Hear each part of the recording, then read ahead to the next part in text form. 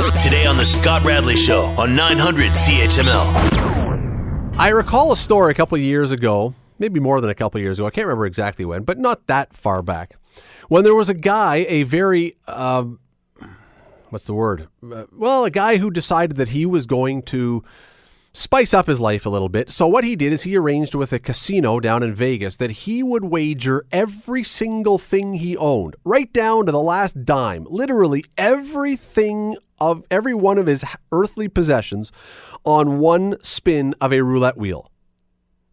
He put it all on red. Turns out he won. Turned out to be an okay bet, but it could have gone the other way. I've also seen, as you have, the TV show or a version of the TV show Storage Wars. You've seen this, right? Where people, they go to an auction for a sealed storage locker, no idea what's behind the door. They bid on it, somebody wins it, and then sometimes they hit the jackpot and sometimes it's a complete disaster. Well, there's the third story. We've heard of the folks, one way or another, who in their life have decided to try and simplify things. They've moved into a tiny house. They've sold a bunch of stuff. They've downsized. They've become more frugal, more simple, whatever else. Well, there are three stories right there, three scenarios. If you mix them all together, you will get my first guest today. He is selling everything that he owns in an auction, a silent auction. Bids begin at $200,000 in an effort to simplify his life. His name is Michael Bowden. He comes to us from Nova Scotia. Michael, how are you tonight? I'm good. How are you this evening? Listen, I'm doing great. I'm fascinated by your story, though, because I heard this today. I think it's been talked about for a few days. I saw it today. What do I get if I decide to put down a bid on Michael Bowden's earthly possessions? And I know you're not going to tell me everything because part of it's a secret, but generally, in the broader scope, what am I bidding on for $200,000 at least? Well, for $200,000, what you are bidding on is you're bidding on my 5-bedroom, 2-bath home. All of the contents, my 2 cars, one of which is a 2013 Hyundai Elantra. The other is a 2007 Kia Sportage. There is also a baby barn that goes with the property as well. That is 12 by 10. There's all kinds in here. Now, by no means am I a hoarder or anything, but there's lots of fascinating little trinkets and stuff for my travels around the world, some antiques, some metals. I like to collect grandfather clocks. So there are some ideas that are in the house without giving away too much. And, I mean, I suppose that people have probably asked this already. The house is standing. It's not about to collapse. The cars actually run, all that kind of stuff. You've had these questions, right? I have, yes. Both cars actually run. They are safety inspected for another 2 years. All of the maintenance is done up on the cars. The house is not ready to fall down. It is well maintained, and very livable. So why do this then? Because it's a really creative idea. It certainly has gotten a lot of attention. What's the impetus behind why you've decided to do this? Well, as I've explained to different people, is that at this juncture of my life, since my father has passed and we've now buried his ashes, I no longer have someone to take care of. I no longer have that bound to the house or anything along those lines, so I can go back to start living my life. Now, of course, my cat's not included in this, so she's the one bound I do have. Okay. But my house is just way too big for one person. You know, I am one person living in a 5-bedroom home, and I go downstairs once a week to do the laundry. I think it would be better served if a family was living here so they could grow into it or fill it completely, dependent on how big the family is, and start making their own memories and, future. But that makes a lot of sense. I think that makes a lot of sense to a lot of people. The average person, though, Michael, would say, well, then let me put my house up for sale with a real estate agent, not do an auction to see what I could get with all the possessions. Where did the idea come from? How did it hit you that I'm going to do this instead? And where that idea originally came from is I read an article about a gentleman who I do believe was from Australia, sold his life on eBay. He sold it for just over $200,000. I don't know if it was Australian dollars or pounds. And he ended up moving to a deserted island and appears to be living very happily as far as what I've read recently. But that's not my plan. I don't plan on moving to a deserted island or doing anything crazy. It's just time to get rid of all of this stuff, which is just that stuff, and start over. Start living a little more simply. You're listening to the Scott Radley Show podcast on 900 CHML. Chatting with Michael Bowden from Nova Scotia, who you may have heard about, you may have read about. He is putting his entire collection of earthly belongings, everything he owns except for his cat, will be up for auction. Bids start at $200,000, his house, his cars, his belongings, everything. And Michael, even over the commercial break, and as you were just saying about the deserted island, which I know you're not doing, there is something. Now, I don't know that I could ever do something like this, but there is something about this concept that really does sound strangely freeing, to have basically nothing. You can walk away and do whatever. It kind of does sound very freeing. It does seem very freeing, and that's kind of, my mindset. I certainly hope that will be the case. Luckily, my sister has been gracious enough to offer me to stay with her if this actually pans out, so that I can figure out what my next moves will be. Is there anything, though, because even when it's freeing, there are things that we get over the course of our life. You talked about trinkets from travel and things. Are there some things that you would say, I'd kind of like to keep that? I mean, you're keeping your cat, but are there other things that it's going to be really hard to get rid of? Honestly, no. There's nothing in the house that will be difficult to get rid of. We had sat down as a family and we had discussed it, and we all kind of came to the same conclusion that stuff is just stuff. And we hold the memories in our hearts and in our minds, and all the rest of it is dust collectors, You're the opposite of a hoarder. Yes, exactly. I don't want to get rid of it all.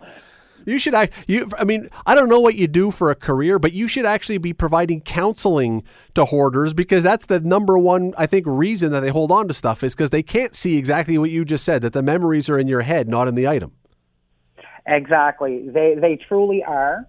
And they can sometimes take away or distract you from the things that are around you, like the people and stuff like that should be focused on and what's making you or what could be making you happy. And throughout this entire thing, that's what I really want the message to be, is for people to step back, take a look at their lives, find out what makes them happy.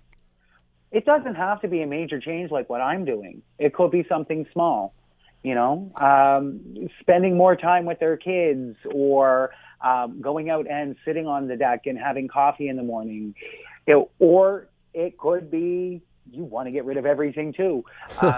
Whatever's going to work for you. Well, you've done this with a motto that you've talked to people about, which is live simply so others can simply live. That motto, when I read that, and maybe I'm misreading it, but that motto, the live simply part, I completely understand, but so others can simply live. Is there something involved in this that is a charitable thing as well, or is there some other different meaning to that you take? Well, where that all stems from is, in the past, I spent a couple of years volunteering full-time with the Marianus Voluntary Service Communities, and that was their motto. As we worked with the homeless, we lived simply so others can simply live. And it brought us to a point where you learn to look at things, whether it's a need or whether it's a want, and can you do something better with your life to make somebody else's life better? That's basically, from what I take of it, the simple premise of it. One of the things that struck me about this when I first heard this story is, now I don't know, and I'll ask you in a minute when the auction ends, but between now and then, you're in a weird position, I guess, because most of us go through life with the possibility that we may actually buy something along the way. It would actually serve absolutely no purpose between now and when it ends for you to purchase anything. Is that a weird thing, to just not be ever spending any money except for, I guess, the very bare essentials? Not really. Like I said, the house has everything in it, and I've, for a lot of time, done, is this something I need? Is this something I want? If, say, my fridge were to break down, I'd go and I'd buy another one. or hopefully not an expensive one if you're putting it in the auction. Well, I would actually buy one that will be up to par. It wouldn't be something that I'd go and just spend $50 on. I want, if somebody is going to spend that amount of money, I want them to have something decent to come in and not really have to worry about. So, you're obviously banking on the fact that there are some gamblers out there, because it's a bit of a mystery of what they're going to get. Are you a gambler? And I don't mean in the casino. If you had ever come across something like this before you had your moment of clarity here that you've come to, would you have ever been tempted to try something like this, to gamble the money and see what you would get? Probably. I would have taken that risk. I've taken various risks throughout my life. I don't allow fear to dictate what I do in my life. Like, I had a fear of heights and I went skydiving and bungee jumping. There's taking a risk with your life, Absolutely. But yeah, I probably would have tried to take a leap of faith myself. Maybe not quite for the amount that I'm asking, but for a lesser amount, more than likely. Any bids yet? There have been no official bids yet. However, there are 3 parties that are seriously interested, and we are currently in discussions there, going back and forth. And knock on wood, one of them will pan out. And you must have, though, lots of people, Michael, driving back and forth on the street now to actually see if this house is for real. Very possibly. I haven't had anybody stop or, any looky-loos or anything like that yet, but I'm sure it might come. Michael Bowden, by the way, if people were interested in making a bid or looking at it, where can they find information online? Is there just an email address? Is there a website? Where can they find some information? So on Facebook, there is the event that is Live Simply, so others can simply live sale. That's there. You can send the email to Live Simply, so others can simply live 2018 at hotmail.com. If you go to a lot of the interviews that I've done, they've placed links on there to the live video. You can also feel free to Facebook message me. However you think you can get a hold of me to make a bid, try it. Whether it's carrier pigeon or not, I will take all bids by any method possible. And when does it end? It ends on September 16th at 9 p.m. Atlantic time. We will be providing an update here after you do that. Michael, it's great of you to join us, and it's a great idea, and I'm interested. I'm going to be really interested to see where this thing goes. Appreciate the time. Thanks for doing this today. My pleasure. Thank you for having me, and maybe make a bid. Well, you know what? We'll see if we want to round up some listeners. I don't know if I'm independently wealthy enough to do it, but who knows? Who knows? We'll see. Maybe Lisa behind the glass here. Michael, thanks for the time. Maybe Lisa behind the glass will decide she wants to go in. The operators here make that kind of money. The on-air people don't so much. You're listening to the Scott Radley Show podcast on 900 CHML. Last week, we were chatting about the removal of the statue of Sir John A. Macdonald from the steps of the City Hall in Victoria, BC. Remember, we had this discussion? I'm sure you caught this one place or another. This country's first Prime Minister may have been a key figure in the creation of Canada, but his part in the residential school system has and did make him intolerable for some.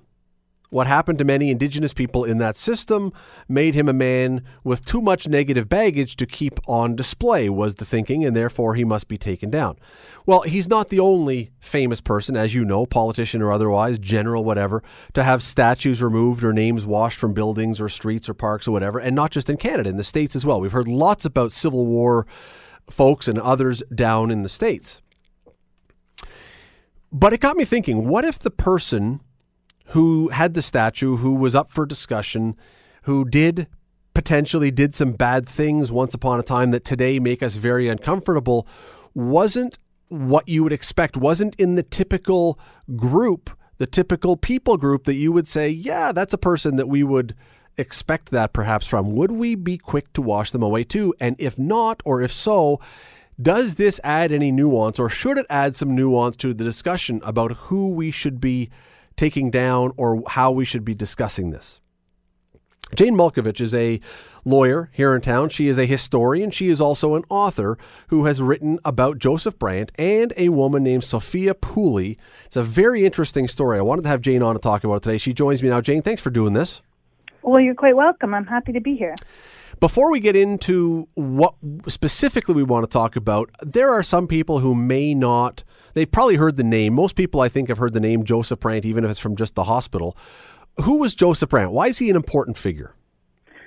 Joseph Brant was a Mohawk man, and the Mohawks were part of the Six Nations, or the Haudenosaunee, or the Iroquois, who came to Canada, or what is now Canada, around the time of the Revolutionary War in the States. So they fought on the side of the British Crown and came basically as loyalists.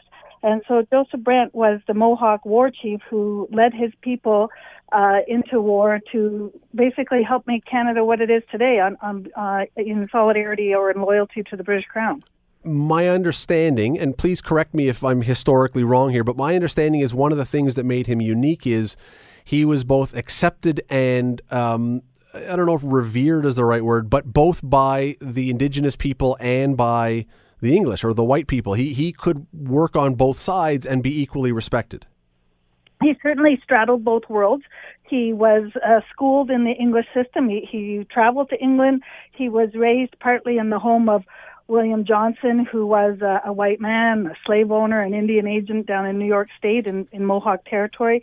So he could move culturally with ease and speak the English language with the English people, but also with the Mohawk people. And he also was a negotiator and a representative of the local Anishinaabe or Ojibwe people. So he moved in different worlds in different ways and was very much a cross-cultural figure. And we see evidence that clearly he was seen as one of the good guys. I assume that's the conclusion we're going to draw, because there's a hospital, as I say, named after him in Burlington. There's a museum, the Joseph Brant Museum. There's a city just up the road, Brantford, is named Joseph Brant. Put it together. Brant County, it's in Brant County. There's a statue of him in the downtown main square in Brantford. I don't know that revered is too strong a word. He is a man who was very highly thought of, and many of these things were done to show that.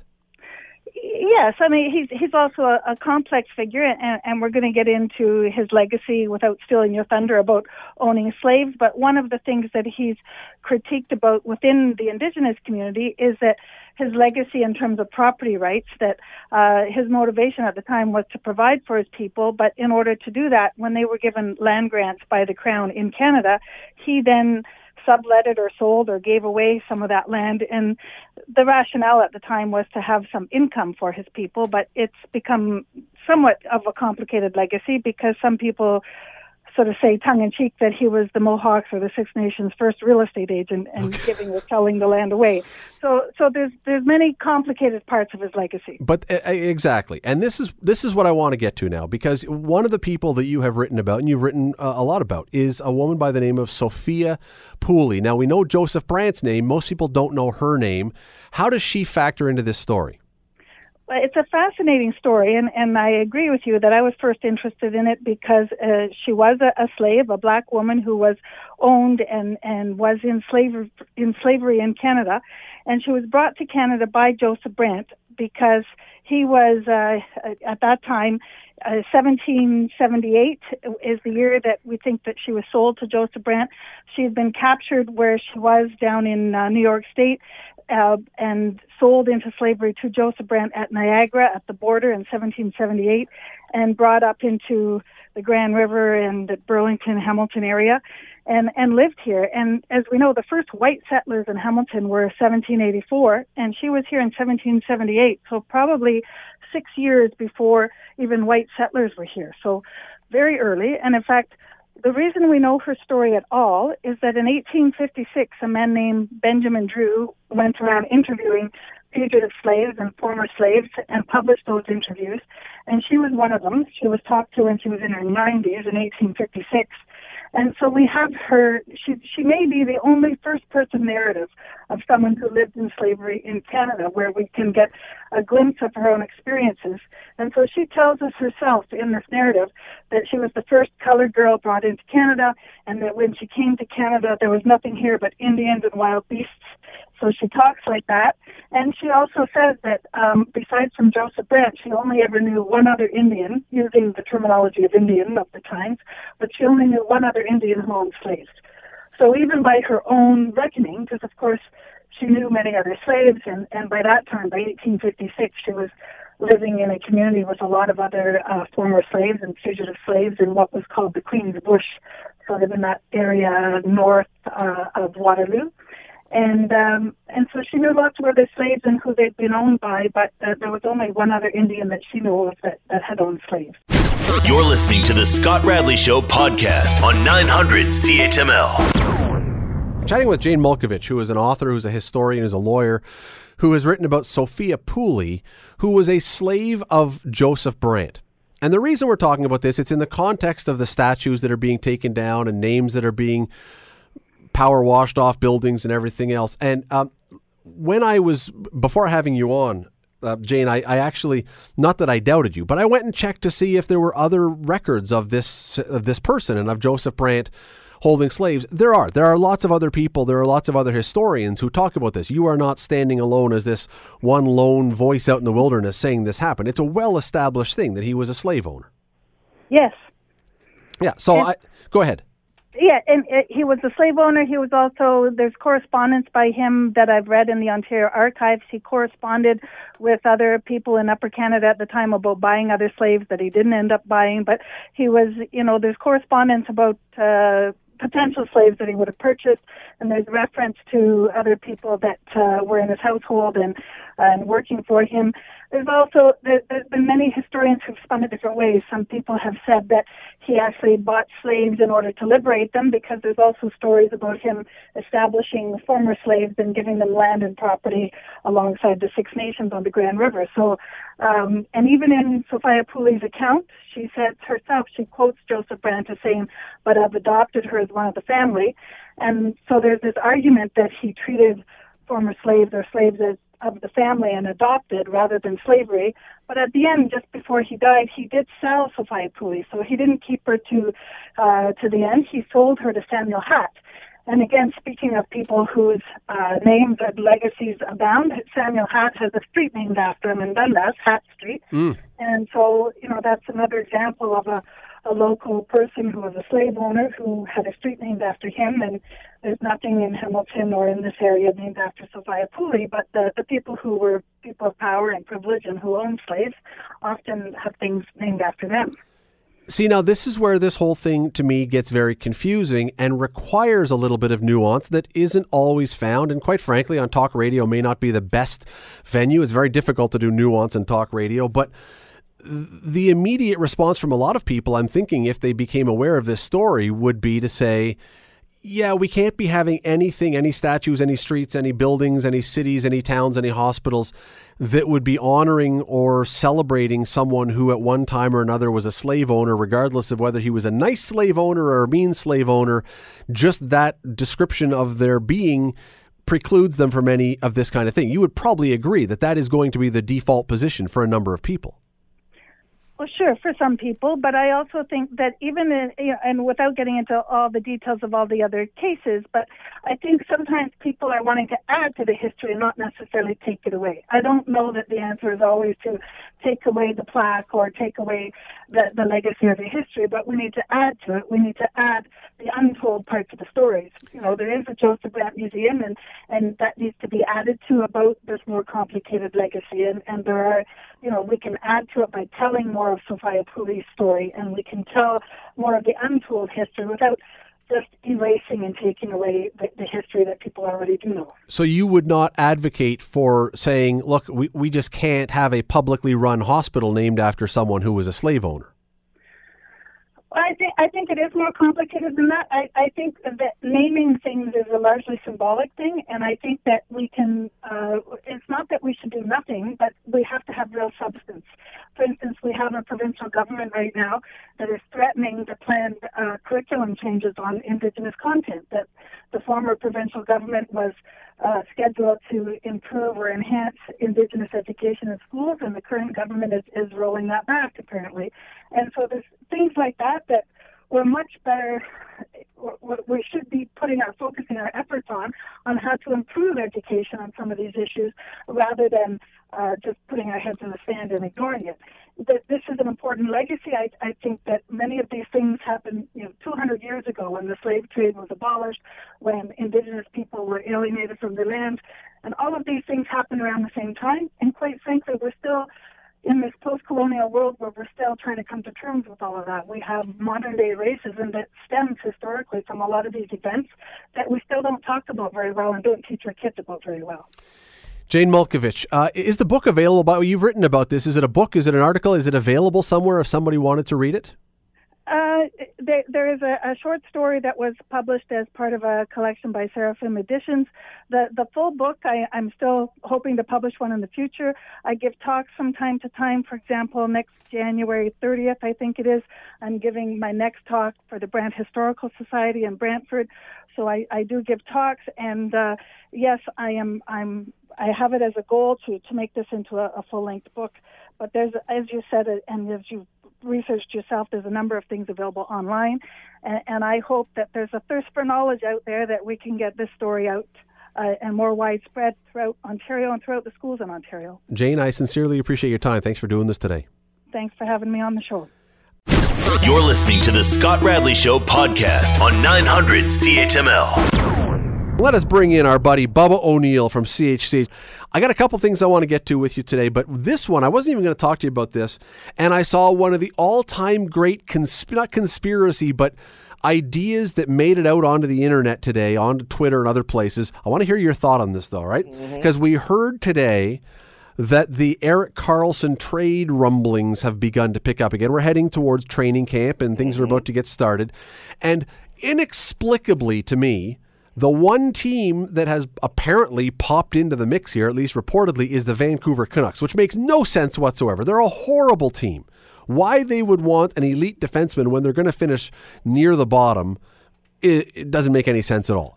Right? So that makes no sense. And then all of a sudden, a few people put online, well, the reason they would do this is because they make this trade, and then at the trade deadline, they turn around and they absolutely pillage the Toronto Maple Leafs for all their young farm system prospects to bring in Karlsson once most of his salary has been paid and they can fit him under the salary cap for the playoff run. Bubba O'Neil, thoughts? I don't see that happening at all. I mean, I think that is really, when you talk about conspiracy and theories, like that is just like, that's using your imagination to the absolute maximum. I mean, Karlsson actually even going to Vancouver to me seems like a stretch to me. Seems stupid. That wouldn't, just doesn't, I don't think that makes a lot of sense right now for him as a player.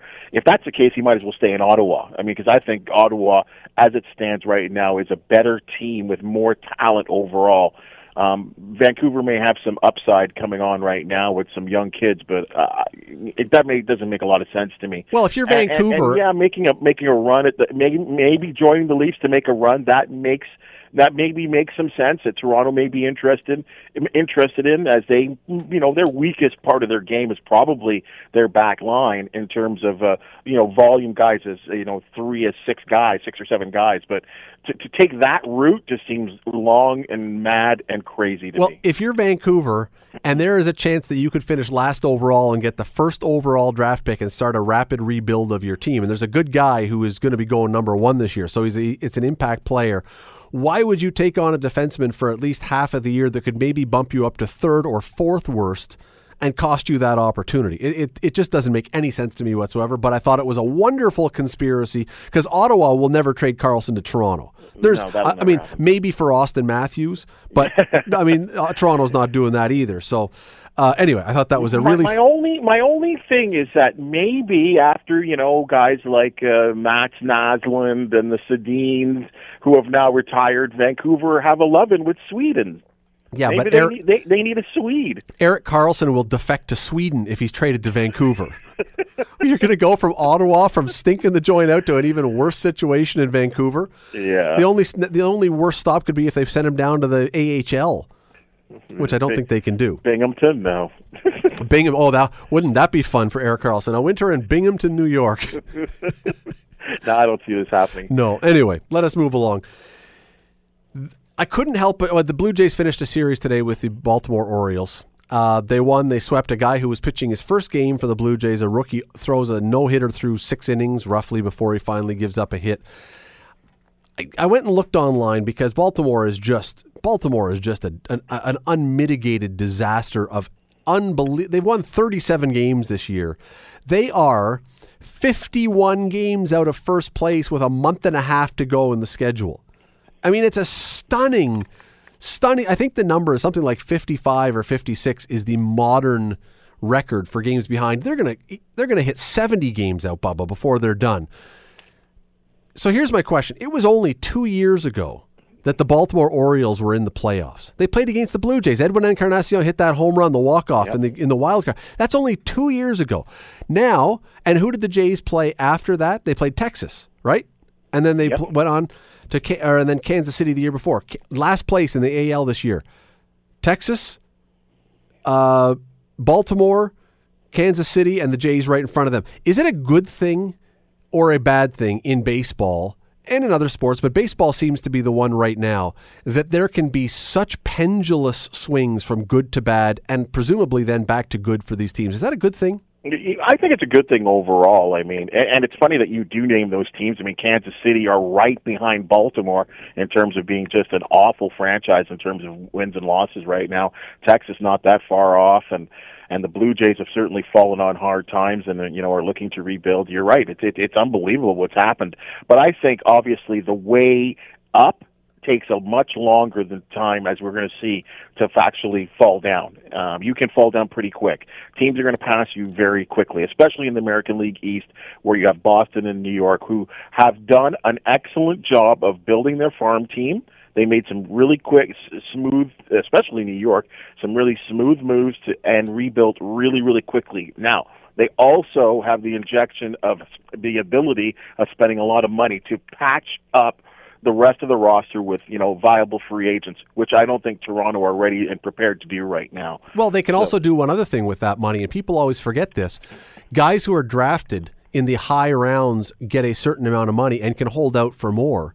And not every team is willing to pay those unproven prospects the money they want. The Yankees and the Red Sox can pay those guys, and if it doesn't pan out, well, too bad, so sad, where other teams are going to say, no, we're not going to do that. So they can rebuild. But you look at a team like Houston that not that long ago, 5-6 years ago, was where Baltimore is, and they won the World Series last year. Yeah.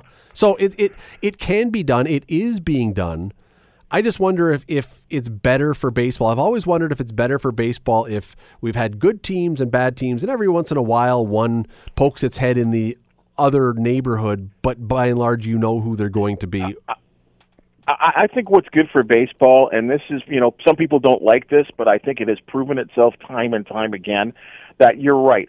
It is good for every once in a while for some of these teams to get a little, where'd they come from? Minnesota got into the playoffs last year. Like how'd that happen? And, and look what the Cardinals have done this year. Though I can't, they're kind of a hard example because the Cardinals are generally a good team. Even the Cubs, you're like, whoa, they won the World Series. What is good for baseball is that the regular powerhouses like the Dodgers, the Boston Red Sox, and the Yankees make the playoffs. I know people get tired of these teams. People like to hate on these teams. But in terms of ratings, in terms of popularity, in terms of fan interest in the sport, because remember, baseball has turned into a very regional sport, that the sport does its best when those teams are involved. And you're talking about, too, the best player in the game, and Mike Trout, basically being invisible on a bad team. By the way, can you make that sound again? What sound? I'm a big believer in the dynasty teams, not dynasty necessarily winning championships. But I agree, when the Yankees are good, if you're a Yankees fan, that's terrific. If the Yankees are good, in order to have a great TV show, a great movie, a great anything, you must have a villain. Yep. And go back to what the show Survivor is still on the air right now. Yep. Would the show Survivor have ever been what it became if in that very first season you did not have Richard Hatch, who was the villain of villains on reality TV? You need to have the person to hate. And that's what the New York Yankees, for many people, are, or the Boston Red Sox. If it's the Kansas City Royals, Texas Rangers, I hate to say it, Toronto Blue Jays, Minnesota Twins, who are running away with things, who hates any of them? I mean, Texas hates Toronto, I understand, and vice versa. Yeah. But generally, you need good guys and bad guys. And so if the Yankees are there all the time, while people will hate that, I think that's helpful. I think it is for baseball, absolutely. You need, as you talked about, villains. You need stars. This is how these sports, especially baseball, are surviving in terms of peak interest in a sport that is fighting very, very hard to maintain its sort of level with especially America. I mean, there was a time that baseball was America's game. Well, that has been easily replaced, by the National Football League. And like I said, baseball was always a national sport in the United States, but it has now turned into a very, very regional spot where, there are many parts of the United States where baseball is just not a big deal. All right. Piece by the Associated Press today, and I saw this one and I thought, I don't know if I agree, but it's a fascinating talking point. They are making the case that Tiger Woods right now, 5 years out from his last major, how many years from his last major win? A lot of years. 10 years from his last major, probably 5 years from his last, whatever it is. They are arguing that Tiger Woods right now is bigger than Tiger Woods ever was when he was at the peak of his game as far as fan interest, fan support, fan love, fan attention. Agree or disagree? Agree. People love the comeback story. They really, really do. And Tiger's playing abilities, obviously at that time during his decade of domination, that cannot be touched by what he's become right now. And he's still a pretty good golfer out there and can compete with as we're seeing, he can compete with the world's best. And at some point, he's going to win a tournament. I don't know if it's going to be a major or whatever, but he's going to win something. But as Tiger got more popular and he began to dominate, just like we talked about the New York Yankees and the Boston Red Sox and teams that seem to end up in the World Series on a regular basis, there becomes that villain. There becomes that, I'm tired of Tiger. I'm tired of his domination. Who's going to knock him off? Why is everyone afraid of him? But now, after all he's gone through, and of course the injuries are a major factor, but let's not forget, this guy's personal life was turned upside down. Lost his wife. Reported sexual abuse, addiction issues, the drinking, the reliance on prescription drugs. I mean, I can't think of a athlete that actually was as high as he was that sunk to where as low as he was. I mean, let's be honest. It wasn't all that long ago where Tiger Woods was the butt of many jokes on Saturday Night Live. Oh, yeah. You just described a 1970s heavy metal rock star. You know what I mean? He was at an all-time low. And now to see him injury-free, healthy, whoever did that back surgery, if he continues like this, whoever that surgeon was is going to end up being a very popular He'll man. be like the next Dr. James Andrews, the guy who does all the elbow surgeries for baseball players. Absolutely, because Tiger could barely walk. I mean, and he said he can barely, watch a soccer game with his kids. So he has this. You're right. I think absolutely about the fact that at a certain point when he's winning all the time, it wasn't just that he was winning. I don't think that people grew tired of, to be honest. Although maybe some did.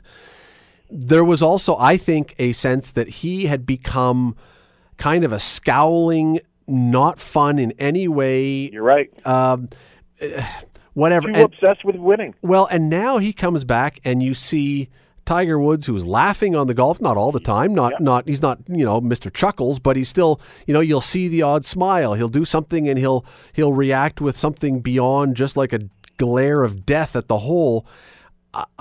That to me, I wonder if how much that has something to do with it too, that people are embracing the fact that he actually looks more like a human being now. He does, and I agree with you. He does look like he's having a good time out there. I think he's talked about in his press conference how pleased and happy and he is to be out there competing with the world's best, and talking about how much he missed it. I mean, this guy didn't golf for 2 years. I mean, we forget that 2 straight years of not even competing in major championships. Where I'd be remiss without saying what it's doing to television ratings. Well, of course, everyone's happy. that point, I also have not competed for 2 years in a major championship, and no one is cheering for me on the course. So I just want to clarify, not playing for 2 years does not make you beloved. Let me tell you something, which really, and this is why when you asked me that question, I was so quick to answer. When and we'd seen this obviously with the huge crowds that he always attracts, poor Koepka won the PGA Championship and no one even remembers him. I mean, by the time they handed up the trophy, half of the attendance had cleared out. Everyone was there to see Tiger. But if you remember correctly, and for those that are golf fans will remember, and I know maybe people who are watching highlights that might have seen this shot, after he made that incredible birdie on 18 to close out his tournament, and he was walking to the clubhouse to go sign his card, he had to walk over this sort of bridge over. And they showed this wide shot of, remember, where he was behind the hole. There were hundreds, I guess thousands of fans at this tournament. There were at least 20,000 people in that crowd at that moment. But they weren't looking at the golf course. They weren't looking at the hole. They all turned around to salute Tiger as he walked over this bridge. And I looked at that shot and I'm like, the lovin' is back. Like it was incredible to me. All of them, turning away from the golf course to either wave or salute or clap or yell Tiger or whatever they chose to do. And again, in the past, he would have looked at that and maybe smiled or whatever the case was. But this time, he acknowledged that he gave multiple acknowledgments to the crowd.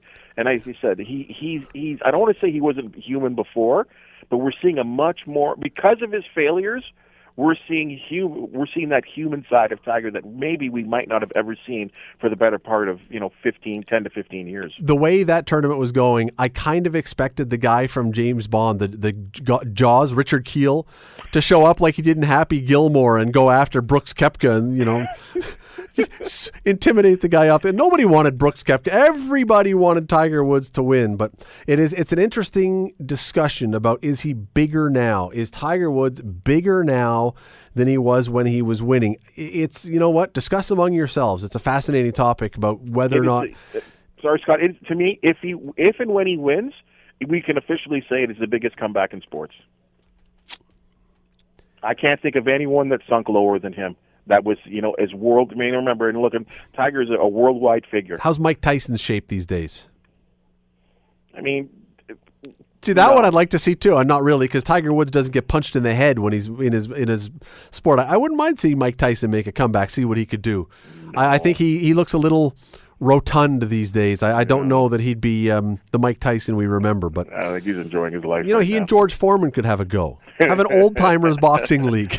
But even what George Foreman did there was, that was pretty impressive. That was very, very impressive at his advanced age to do what he did. But nothing like this. No one went. This guy, I mean, it was awful. I mean, think about how bad it was for Tiger. Hey, as I let you go, let me wish you and yours a very, very merry, a very happy, a very joyous National Tooth Fairy Day, which today is National Tooth Fairy Day.